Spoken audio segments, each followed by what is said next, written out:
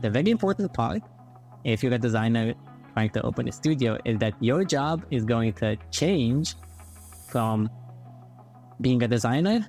And doesn't mean it changes entirely. Even for us, we're small enough for me to still be hands-on when I want to be hands-on and still be hands-off when I don't want to be hands-on.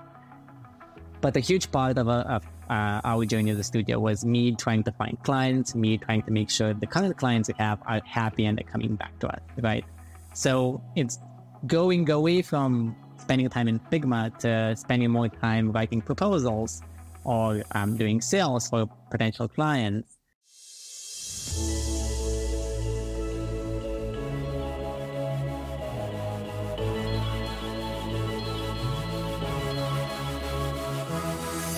The discipline of design is now key to building great products. More and more companies are making space for it at the higher levels. More people than ever want to become designers. And most of us who already do the job want to find ways to have just a little bit more impact in our teams. Welcome to Design Meets Business. I'm Christian Vasile, and on this podcast I bring you world-class product and design leaders who found ways to shape products, companies, and entire industries, and who are now sharing what they know with you and me. My hope is that we all get to learn from the experiences, ideas, and stories shared on this podcast, and in the process, become better designers. My guest today is Dan Tase, formerly with Burberry, Just Eat, and Farfetch. When we recorded this episode, Dan was the founder of Rubber Studio, but he has since decided to wind down operations. Still, this is the first episode in 3 seasons of the show where we discuss what it takes to open a studio, how to get clients, and the challenges of becoming a studio owner after years of being an individual contributor. It's a great episode if you want to understand what studio life is all about, and maybe if you're wondering whether it's something for you or not. Dan, welcome to Design Meets Business. I'm so happy to have a fellow Romanian on the podcast. I'm making a habit out of this. I had Ioana Teleanu last season. I'm having you this season, so that's really awesome. We've been following each other for a little while on Twitter, or X, as it's called now. And you've got such a nice journey from starting out in Romania, moving to England, working for some household brands that most people would have heard of, and doing really good work there. So I'd like to get with you today to unpack a little bit where you're coming from and this story that I've been telling about and how you got here. Thank you so much for having me. It's great to talk to you and finally put a face to the person I've been interacting with online for quite a while now. To tell you a bit about my journey, I think it may be atypical. I started doing design around 15 years ago. It was more of an accident. I was a failed artist. I was doing art as a kid, and in high school I was doing graffiti, and I wasn't a very good graffiti writer, to be honest. At some point, because I realized struggling to be a good graffiti writer, I downloaded Photoshop. I downloaded a Photoshop tutorial, and I started learning how to design, I guess. I had no idea it's called design at that point. I think it was more like I'm just drawing in this digital tool. I started posting my work online. And I guess the great thing that happens when you're doing graffiti is you have a community of artists around you, other graffiti writers, musicians, dancers, and so on. And at one point, one of my friends asked me to do a poster for his next gig. I did that. I really enjoyed it, so I started doing more of it. So I think that's the very short story on how I got into design. And the rest of it is, I guess, just happened naturally. I realized I have to make money. I finished high school. It made no sense for me to not make a job out of this thing that I'm doing. So I got my first job doing graphic design for a very small studio in my hometown. I then got a bigger job at a bigger company where I started learning web design. The iPhone was launched around the same time, so I started learning app design as well. And time flew by. I moved to London. I started working at companies such as Just Eat, Farfetch, Burberry, and so on. And I've been doing some sort of hands-on product design and design leadership. I find so many stories of the people I brought on the podcast to be so similar. I don't think I've had any one person saying, oh, I've always known I wanted to become a designer. That's what I always wanted to be. It's most of the time it's happenstance. It just so happens that you were probably in the right place at the right time, or you discovered Photoshop at the key part of your early teenage years or whatever it may be. So I find it interesting that it's always the same. They're very different. Today, sometimes if someone wants to start and you ask them, why do you want to become a designer? It's like, I've always wanted to be one, because the industry is a bit more mature now. So I guess we're getting there where people are perhaps growing up wanting to become designers, but very few of us have done that. It just happened, didn't it?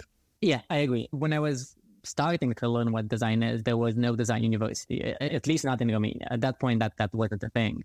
Maybe in the UK, that was a thing. But I think most of the designers that I know nowadays are self-taught. Even if they studied design, I still feel like you learn more on the job than you learn at the design university. And I don't think design is or was the kind of job you would dream of. You would dream to be a musician or, I don't know, a painter or all sorts of things. And I think design was, personally for me, it was a good compromise between my artistic side and my less artistic side or less creative side. I think it was a good way to make a living, and I realized I'm much better at that than I would ever have been. Talking about school, you just said there was no university back then. If you were to start today, would you go to university or how would you start? Oh, I don't want to discourage people from going to university. My personal experience, once again, back home in Romania with university wasn't too great. I don't feel like I've learned a lot. I did learn more on the job, generally, not just like from a design perspective, but I did meet people that went to university, and I did meet some absolutely incredible designers just coming out of uni at companies like Fresha and Burberry. I think it really depends on what you want. If you feel like university is going to help you, go for it. If you feel like you want to study design, go for that. I also know a lot of people that are incredible designers that never studied design. They studied business or they studied marketing or studied other things. So I think in the end, it's just figure out what makes more sense for you and go for that. I think you learn a lot of things in school about structure and about rules. Generally, you have to know the rules in order to break them, right? That's one of the key aspects of design. And I feel like I struggled a lot with that early on in my career. I did not know the rules. I was just doing what felt or seemed nice. And there wasn't as much documentation online for you to learn the rules without going to school. So I think that's something that would be very helpful. I think at the end of the day, it's also about the environment you learn best in, because the purpose of going to university is not to go to university, is to learn so that you can practice the craft later. And there are so many opportunities for learning today, whether that's university in quite a few countries, but it's also just a lot of this content that is getting produced online, and also courses and boot camps. And even, I don't know if listeners are familiar with Chris Do from The Future, who is just an absolute legend of design teaching, if you will, design and design teaching. And I've learned so much from that person, all for free.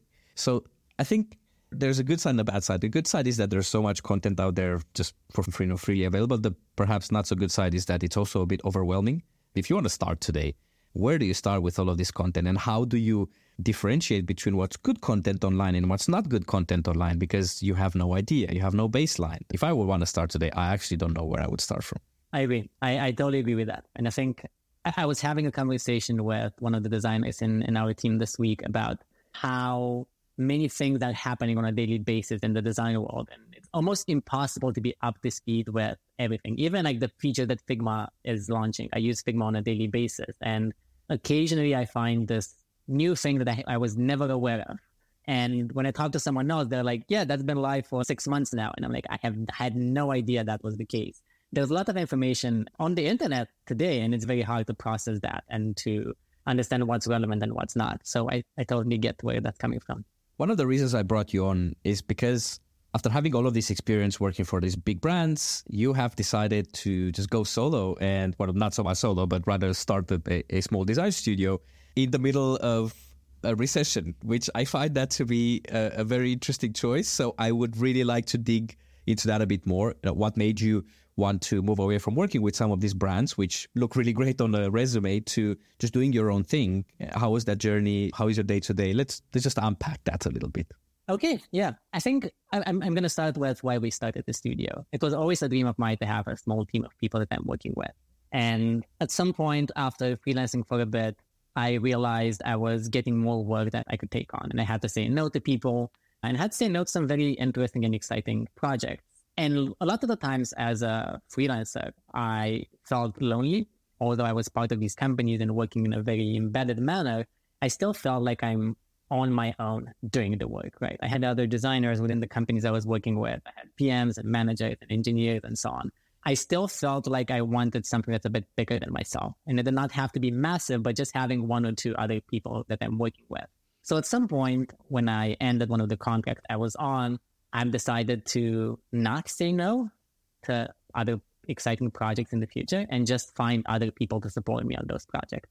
And luckily, as soon as I finished the contract, I had the one project, then another one came up, and I started building this network of people, this network of very talented designers, sometimes engineers or strategists as well. And it more or less turned into a studio. I'm very reluctant to calling it a studio simply because I don't feel like it follows the traditional studio structure where you have many different projects and many employees. For us, it was slightly different. We decided to just build this network of talented designers and bring them together for various projects when we needed them. So the core team is still me, and it's always been me, but we've had very long-term collaborations with other people. We have a designer that's been with us for almost 2 years now since we opened the studio, another designer for around a year, and we just bring in people to work with us on all of the exciting projects we have going on. But to be honest, one of the other reasons we started the studio is because I was a bit frustrated with what happened in the studio world at that point. I've worked with other studios in the past. I've hired studios to work with us when I was in-house, and I also contracted or consulted for other studios. And don't get me wrong, there are some very good studios out there, but a lot of the times it's still that old studio mentality of, give us a brief, we're going to go away for 6 months and get back to you with what we believe is the right solution, which I don't think is the way you build great products. So I want to build a studio that's very embedded, a studio that works very closely with clients, and a studio that helps those clients shake things up. So companies usually come to us when they struggle with a problem in-house, they fail to find a solution for it, and they need someone to push some buttons and help them find more innovative or creative solutions for that particular problem.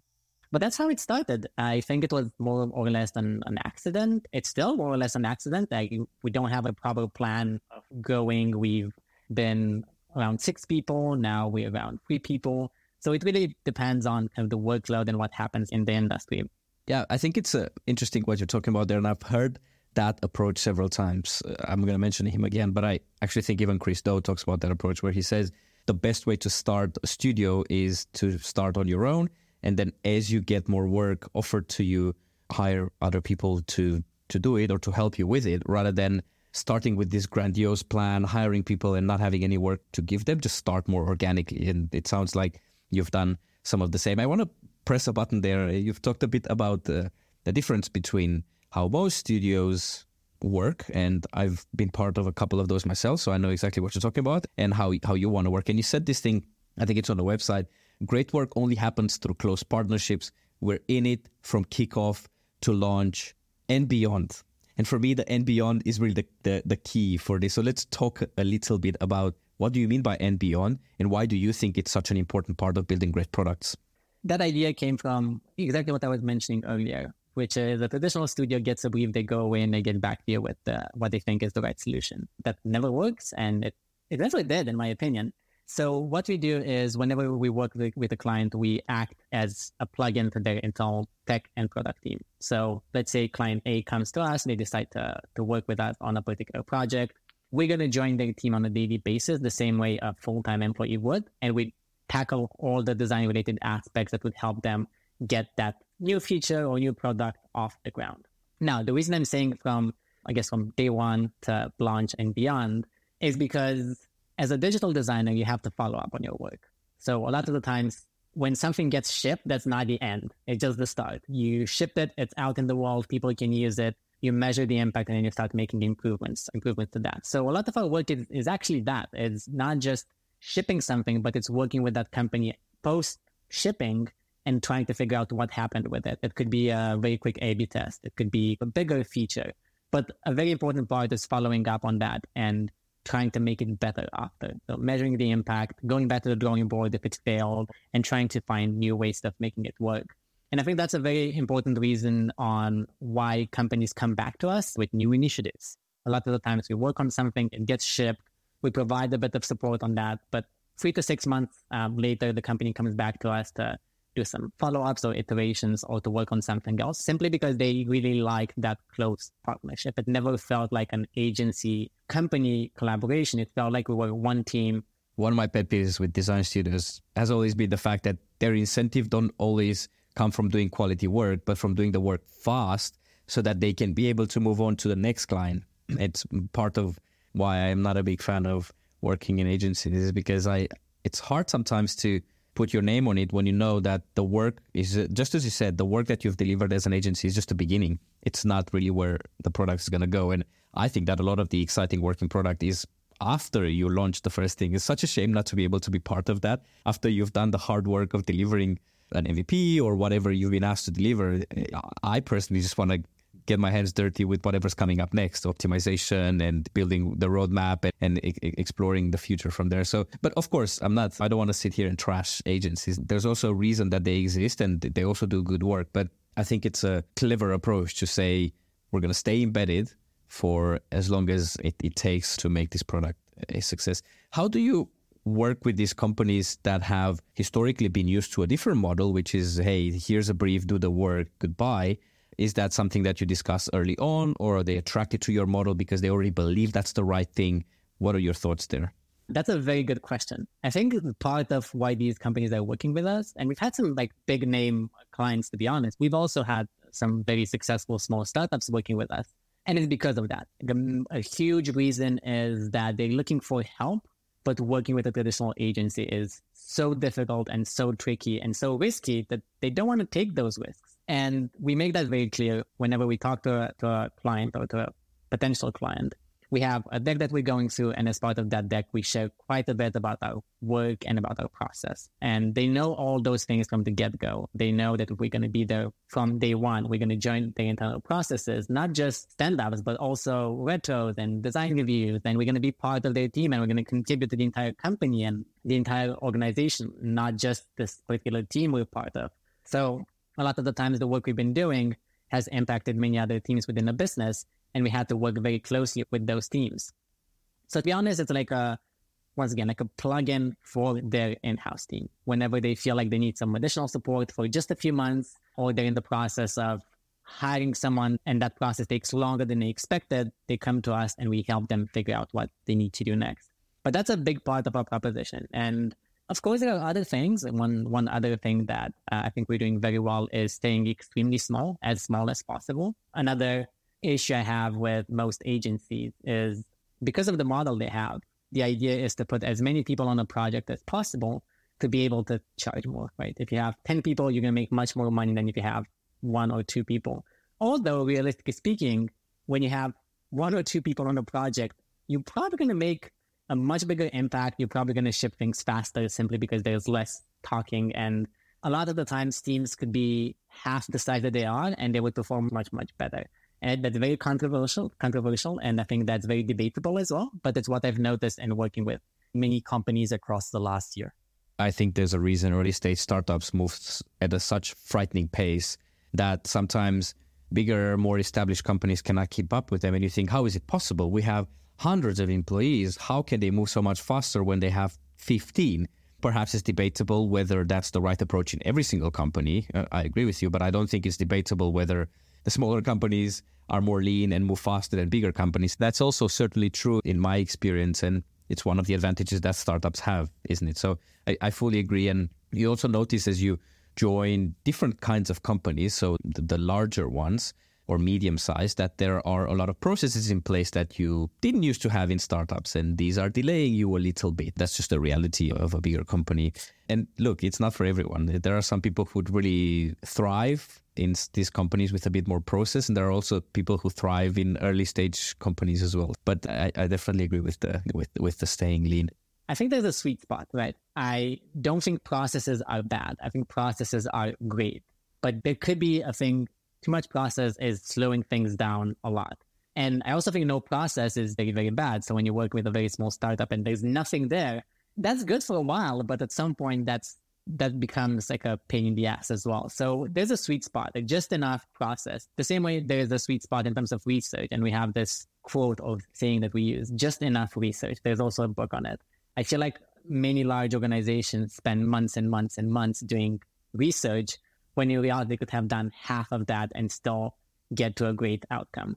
So it's all about achieving those sweet spots. And it takes a long time for a company to figure out what those are. But companies in recent years, like Airbnb, essentially removing their PM team because they realize it's slowing them down, or Shopify, like removing all the meetings because they realize it's slowing them down. I think we're going to see, in the next few years, we're going to see many companies trying to adapt their processes because they realize they are very, very slow, and that's not good for the business. I'm thinking of a few listeners that might be sitting there listening to this right now when considering that they might want to start their own little studio. And they don't have any experience doing it. Might be the first time. They don't know what's in store for them. They just know it sounds like a great idea. Oh, I get to work for myself. I get to pick and choose my clients. I get to manage other people, do my own hiring and all of that. On paper, that sounds great. What should one of these listeners expect when they go into starting their own studio? I think everyone has their own journey. And what I can share is how my journey was like. It doesn't mean you cannot have a different journey, right? I think that I want to make that very clear. I am typically not a very good businessman. I'm a very good designer, but a very bad businessman. And I made many bad business decisions in my journey as a studio founder simply because I cared more about the work than I cared about the transactional/business aspect. But the very important part, if you're a designer trying to open a studio, is that your job is going to change from being a designer to being a business person. And doesn't mean it changes entirely. Even for us, we're small enough for me to still be hands-on when I want to be hands-on and still be hands-off when I don't want to be hands-on. But a huge part of our journey as a studio was me trying to find clients, me trying to make sure the current clients we have are happy and they're coming back to us, right? So it's going away from spending time in Figma to spending more time writing proposals or doing sales for potential clients. Now, luckily, we were small enough for us to not need 20 clients at once, right? We only needed 1 or 2 clients working with us for the next few months to be happy and to not have to do sales anymore. And luckily, we've done very good work. So those clients mostly came back to us with more work in the future. So in the last 2.5 years, I think we had maybe 6 or 7 clients with a very, very small team. And I don't think we could have done more than that. But your life changes. Previously, I was a contractor or a freelancer, or I was working in-house for companies. I had to do the work, and that was more or less enough. That was all I needed to do. When I switched to being a studio founder, my life became much more stressful, and I'm grateful for that stress because I've learned a lot from it. But besides doing the work and making sure that the work gets done in a good manner and managing the team, which is what I was doing in-house as well, I had to do sales. I had to do marketing for the studio. I had generally this payroll stress in the back of my mind. Like at the end of the month, I'm going to have to pay these people and I have to make sure there's ongoing work for them to stay on.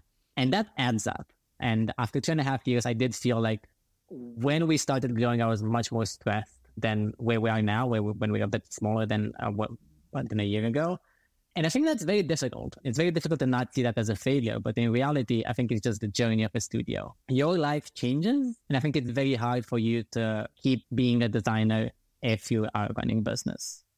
I think that's such good insight. A lot of people might be sitting here thinking, oh, I'll just design more for more clients or, but this reminds me of that shift that designers at some point in time might have to consider, which is I've been an individual contributor forever, and now I'm senior enough to perhaps go into managing a team. Oh, this is a promotion. And actually, it's not going from a senior designer or a lead designer to a design manager is actually not a promotion. It's a lateral move because it's a completely different job.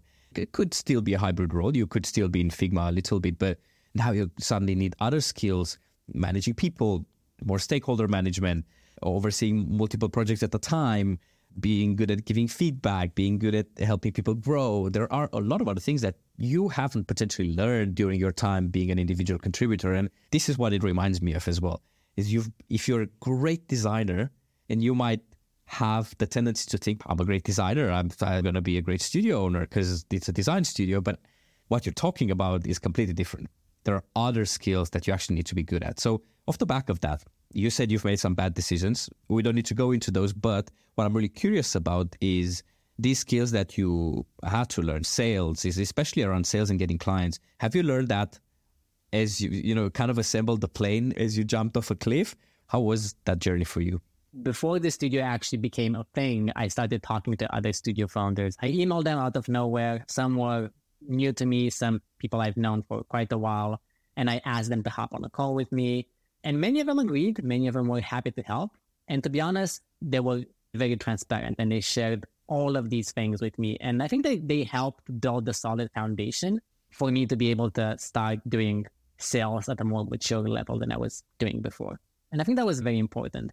On top of that, I do think there's a lot of knowledge on the internet today. I've had massive benchmarking rounds with other studios, looking at what they're doing, trying to get my hands on proposals that I send my friends that are working in-house, saving all those to a folder, trying to learn about how they essentially sell the services they're doing, how they promote the company, learning a lot from that and trying to build our own proposal and our own pitch based on all of those things. But I went with it without thinking too much. I never had a proper plan for running the studio. And I think that was good for me because I'm not the kind of person that plans things a lot in advance. If I think too much about something, I'm probably not going to do it anymore. And this just happened naturally. And I think because of that, because I've hit so many walls, I learned a lot and I realized how we can do better. And to be honest, I feel like for the first year, we've changed our proposition maybe 2 or 3 times. In the early stage, it was more about just getting any kind of work that would be suitable for our experience and our expertise. After a few months of that, I realized, hey, we're really good at this thing. I want to do more of that. And I think there's a gap in the industry for it. So we started going for those kinds of projects. And then after a few more months, I realized that maybe that's not working as well as I thought it would. What if we do this other thing instead? So you always have to adapt. I think we've done it too quickly, but you always have to adapt to what the market needs are. And that's very similar to what you do as a designer in a particular team. You have to figure out what's working, and if it's not, go back to the drawing board. But when you do that at an organizational level, I think it is a bit more. I was thinking, this sounds oddly similar to what we do as designers on a daily basis. You have a problem, you go try to understand what the problem is, you go see what others have done, can I learn something from them?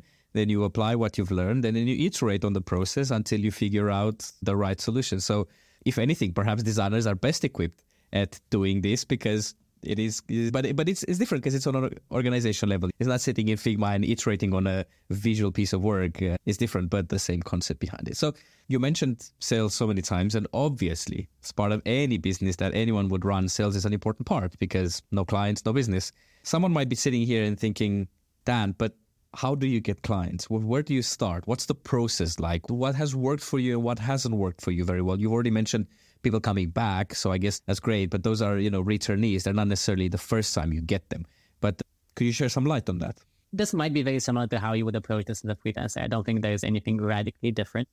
And we've tried many things. The first client we had was a company I've worked with in the past that needed a bit of help, and I convinced them to work with us as a studio. So I think that's the first best place to start, right? Talk to all the people you've worked with in the past and see if any of them needs a bit of support. And I think that's how most studios start, to be honest. I remember some of the biggest studios out there, when I was talking to their founders, they either left the studio they were working for and got one of their clients to work with them, or they were working in-house. And then when they opened the studio, the first client was the company they were working for. I think that's very common. And I think that's a very good start because there's a trusting relationship there, right? They trust you. They know the work you're doing. So they're going to trust your team to continue doing the same work at the same level. But that's not enough, right? That's just the starting point. What we've done on top of that, and I'm being as transparent as I can on that, what we've done on top of that is just reaching out to all of the people I've connected with in the past, all the people I've worked with, all the people that I've talked to, all the people that have known me. And the great thing when you do this at a certain level, once you go past just being an individual contributor or when you're early in your career, is that you build a network of people that are happy to listen, not necessarily to give you work, but to listen or to recommend you to others, right? So once you've done that, we got one other project just based on talking to someone, that person being like, hey, we don't need any help, but I've heard this person might. So just reach out to them and sending me a recommendation. So I think that's very healthy. But it gets to a point where your network kind of ends and there's not much you can do beyond that, right? After I talked to everyone in my network and I realized there's no other work out there. Most of these people already know what we're doing. They trust us and still there's not a lot of work. You get to a point where you have to extend your network. And that happens through social media. That happens through going to meetups. It happens to just talking to new people. And it's not easy. And I felt like that was probably one of the hardest parts of running a studio. When you cannot find any more work in your network, how do you go beyond that? And we've tried cold emailing people. Personally, I don't think it works. And it was one of the most painful things I ever had to do, like reaching out to the void, essentially, like reaching out to companies and people I've been following for a long time, now a huge fan of, and not receiving an answer, right? That's awful. But you get that point where you feel like, hey, many businesses do that. Is it worth it? And after doing that for a bit, I realized, no, it's not. And I don't want to spam people in working with us. But luckily, because we're doing very good work, the companies we got early on stayed with us for a long time. I think our longest client was a year. Our second longest client is almost a year now. So we've had those kinds of relationships with companies where we were working on something for a few months. A month later, they were coming back to us with something else. And we didn't have to do a lot of sales. Now, there is another option in which you hire a business development person. And we tried that for a bit. Personally, I don't think business development in a small studio does a very good job. And it's not because there aren't many talented people out there. I think it's simply because as a small studio, you might not need business development. No one's going to sell your services as well as you do as a founder. And that was kind of a hard lesson for me. But generally, I do feel a lot of it is just doing great work, sharing it with people, and hoping more people are going to reach out to you. You've said something there a couple of times, and obviously just the fact that people are returning to you, that's a statement to the fact that you do good work. And I think it can't be stressed enough just how important that part of it is. You can be great at sales, but unless you do good work, you're unlikely to have people come back. And I don't think it's very debatable whether keeping a customer happy versus acquiring a new customer, which one is a cheaper, let's call it business strategy, or on a CPA level, it costs you so much to get a new customer, but to keep the one you already have, it is relatively cheaper. So I guess it's the same with what you're talking about with referrals, is that they come back, but not only they come back, but they are also more likely to recommend someone. If they come back to you, it's because you've done good work. And that also means that they are more likely to recommend you to someone else as well. Have you had any success with referrals, or have you tried anything like that, to just offer people a referral fee or something like that? Yeah, we actually got a few projects just with referral fees. And we've done the opposite as well. When we had projects that weren't suitable for us, we passed them on to other people for a referral fee. I think that's a very healthy way of looking at things. There's this documentary on Shep Gordon. He was, I guess, a manager for Pink Floyd and Alice Cooper and Janis Joplin, if I remember correctly. And he had this notion of coupons. Whenever someone asks you for help, you're going to help them, and you're going to do it because you really want to help them. But in the back of their minds, there's a coupon there. So next time you reach out to them for help, they know you've helped them in the past, and they're gonna want to help you as well. And I think that the concept is, personally, I think it's very healthy. I think it's a good way of looking at things. Whenever someone passes us a project, we pay them a commission, and whenever we do the same for someone else, they pay us a commission. And I think that's a good way of looking at it. I don't think it happened very frequently, but it's a pattern. I know many studios that get work that way. When it comes to pitching work, what, in your experience, what have you seen clients care mostly about when you're face-to-face with them and they're about to make a decision whether to choose you or someone else? What is more often than not the reason why they choose you versus someone else? I don't want to talk about the reason, the specific reason. I think we've touched upon that a bit. I want to talk about what they're trying to do when they choose a studio. Generally, they want to minimize risk. They have two studios, both of them fit the budget. Right? I think that's a very important thing. Generally, if you have charged them more than they can afford to pay you, they're not going to go for you. That's default. But if they have two people or two studios that they want to choose between, they both fit the budget, they're going to go with the one that is probably going to provide less risk.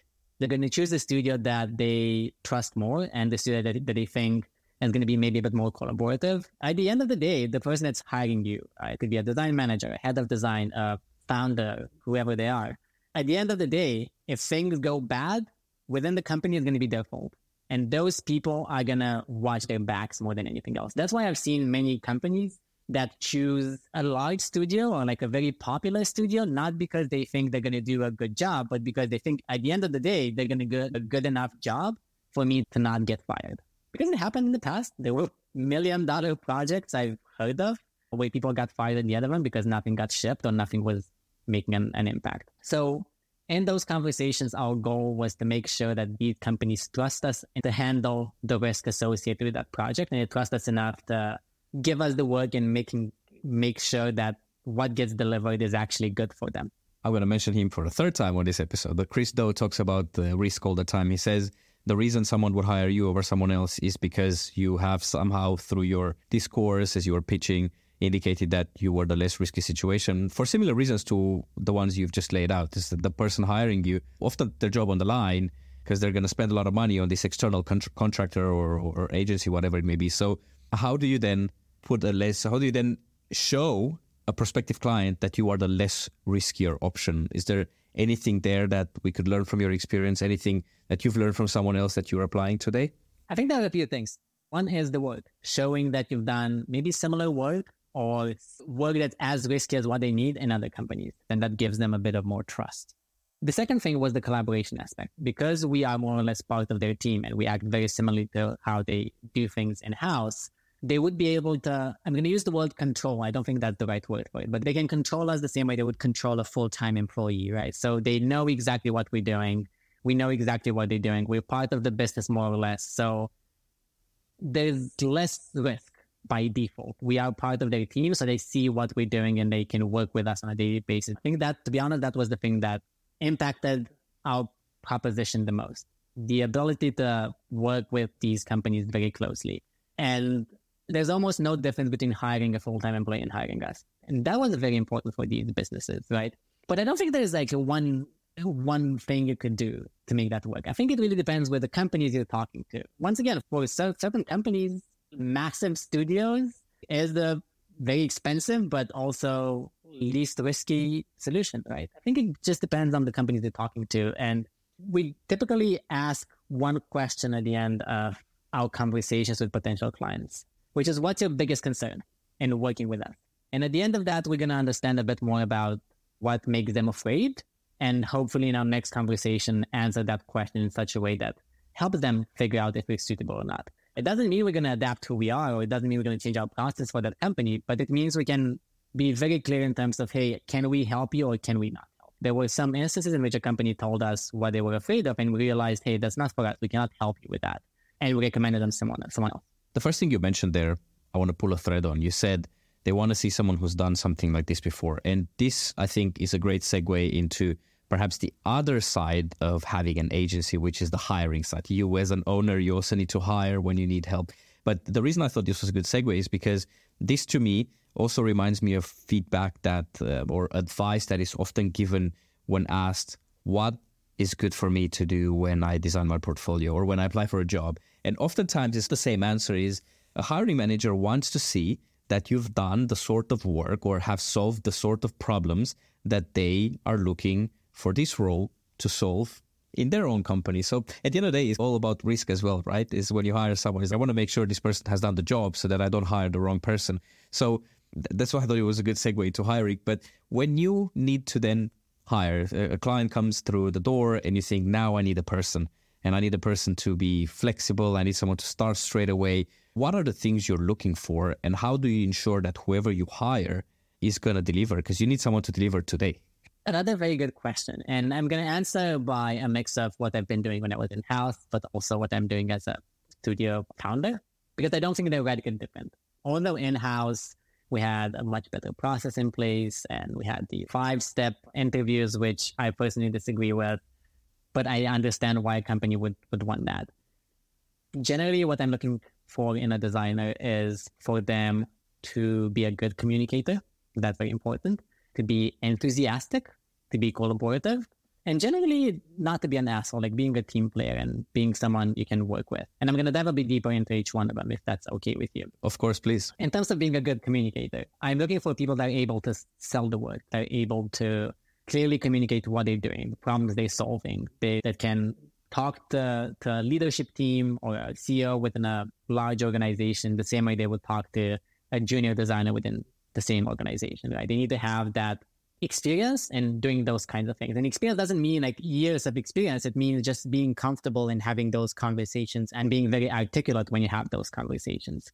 In terms of enthusiastic, I think that's a very debatable topic, but I would much prefer a more junior designer that's very enthusiastic about the particular problem space than a very senior designer that's more or less bored because they've seen that problem 20 times in the past, right? Of course, if you've seen that problem 20 times in the past, you might be faster at solving it. But there's a high chance you're going to be already bored of that problem. You can look at it and be like, yeah, we're going to do the exact same thing I've done 20 times in the past. But when you get a more enthusiastic person, someone that might be a bit early in their career, I guess, you would get that level of joy from working on that particular thing. And I would almost always choose the more enthusiastic person over the more experienced person. In the studio environment. In-house, that might be slightly different, but in the studio environment, I feel like that made a lot of sense for us.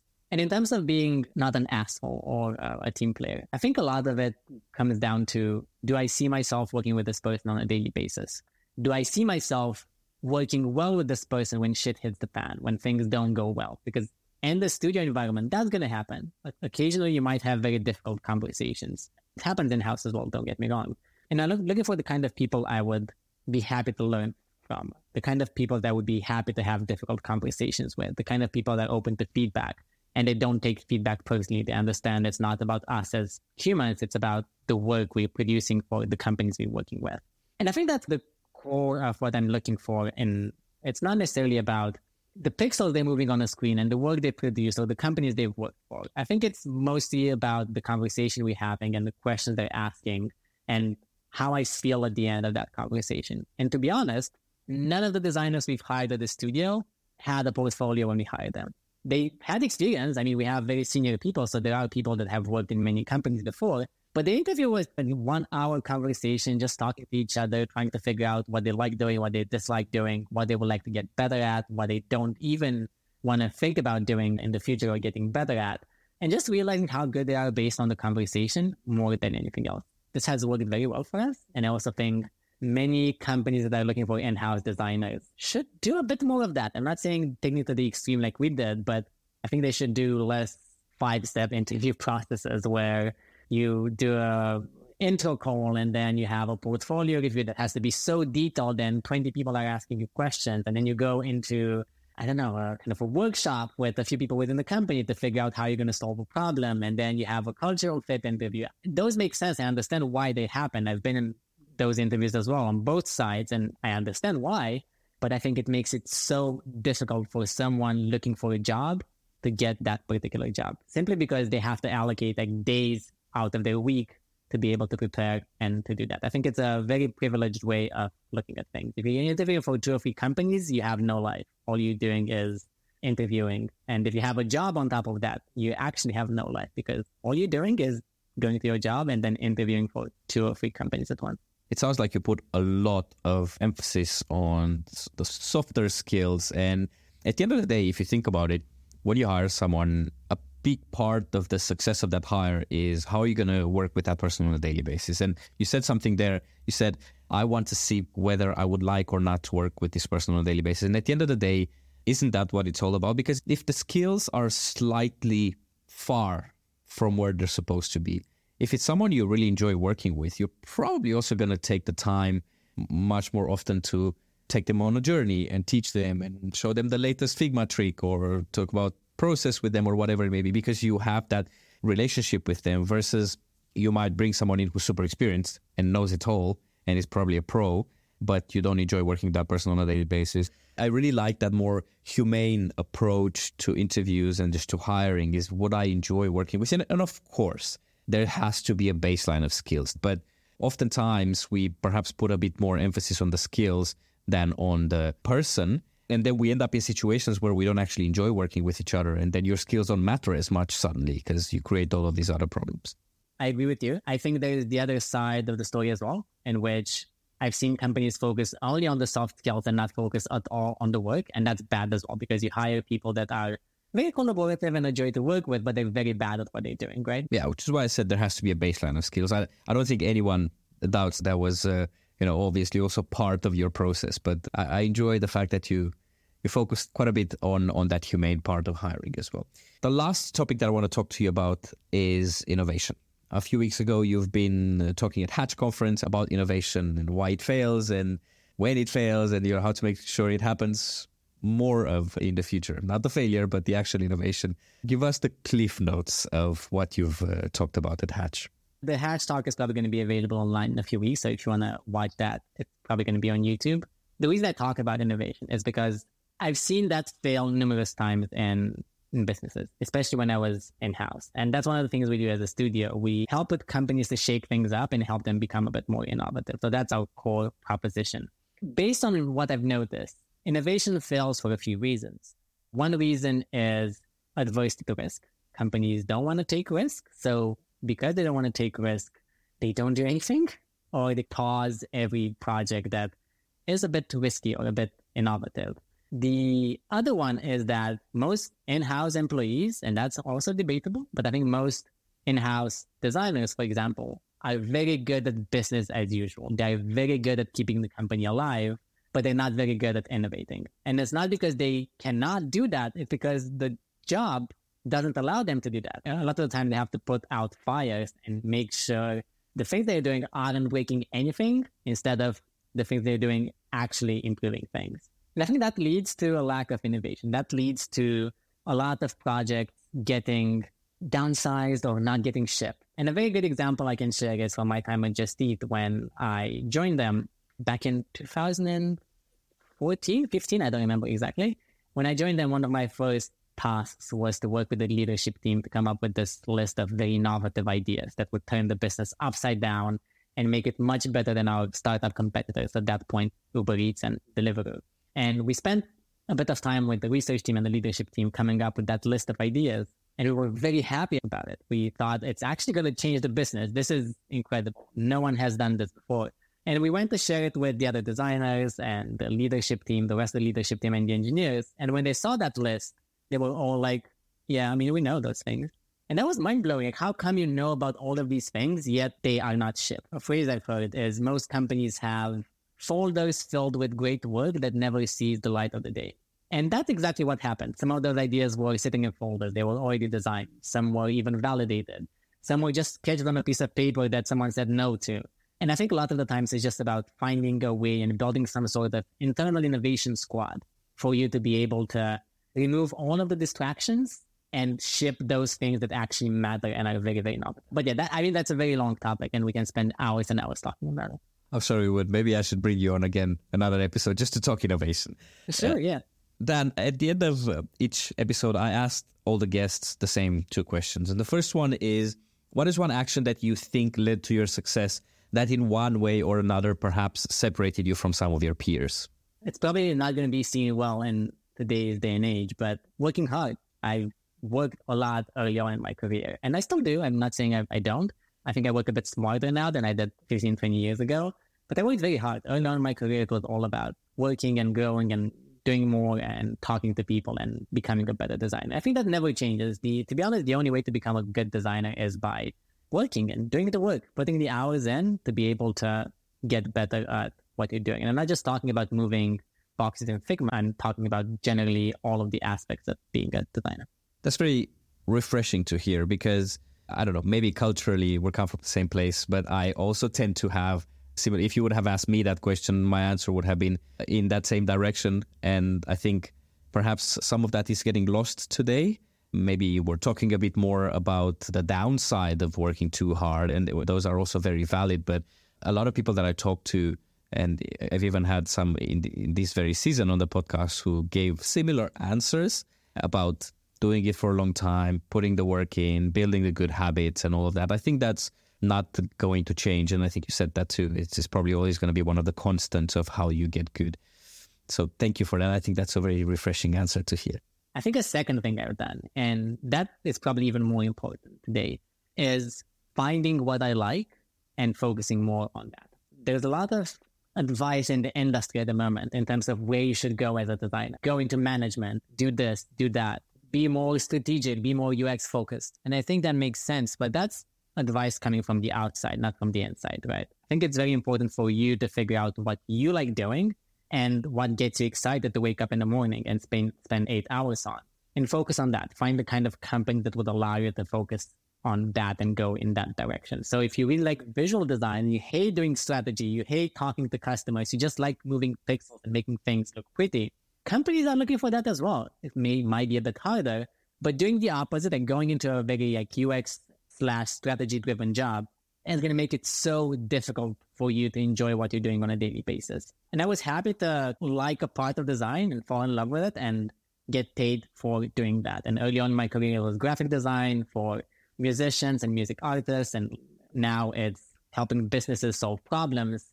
But if I did not enjoy it, I think my life would be much worse than it is today.